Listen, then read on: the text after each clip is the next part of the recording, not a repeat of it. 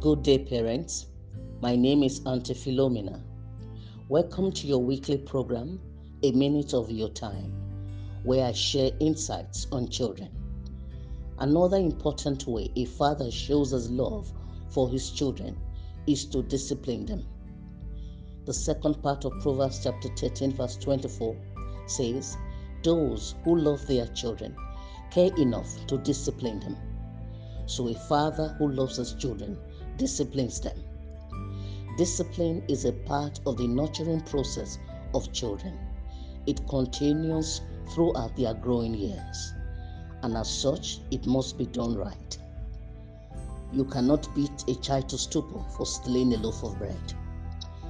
The father must be well equipped and ready for this responsibility.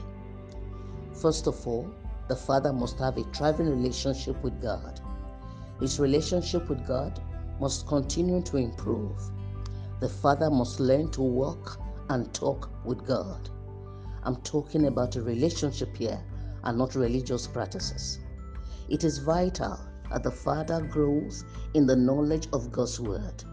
Be more vast in the Bible, because you will need your knowledge of scriptures to correct, inspire, encourage, and instruct your children throughout their years of development.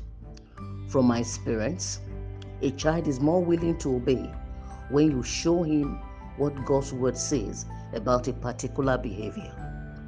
Let your children see you pray with the word of God. Let them see you seek counsel from it when you go through difficulties and challenges. Let them get familiar with seeing you seek answers from the word of God. Be comfortable in talking about it with them. Set an example for your children to follow.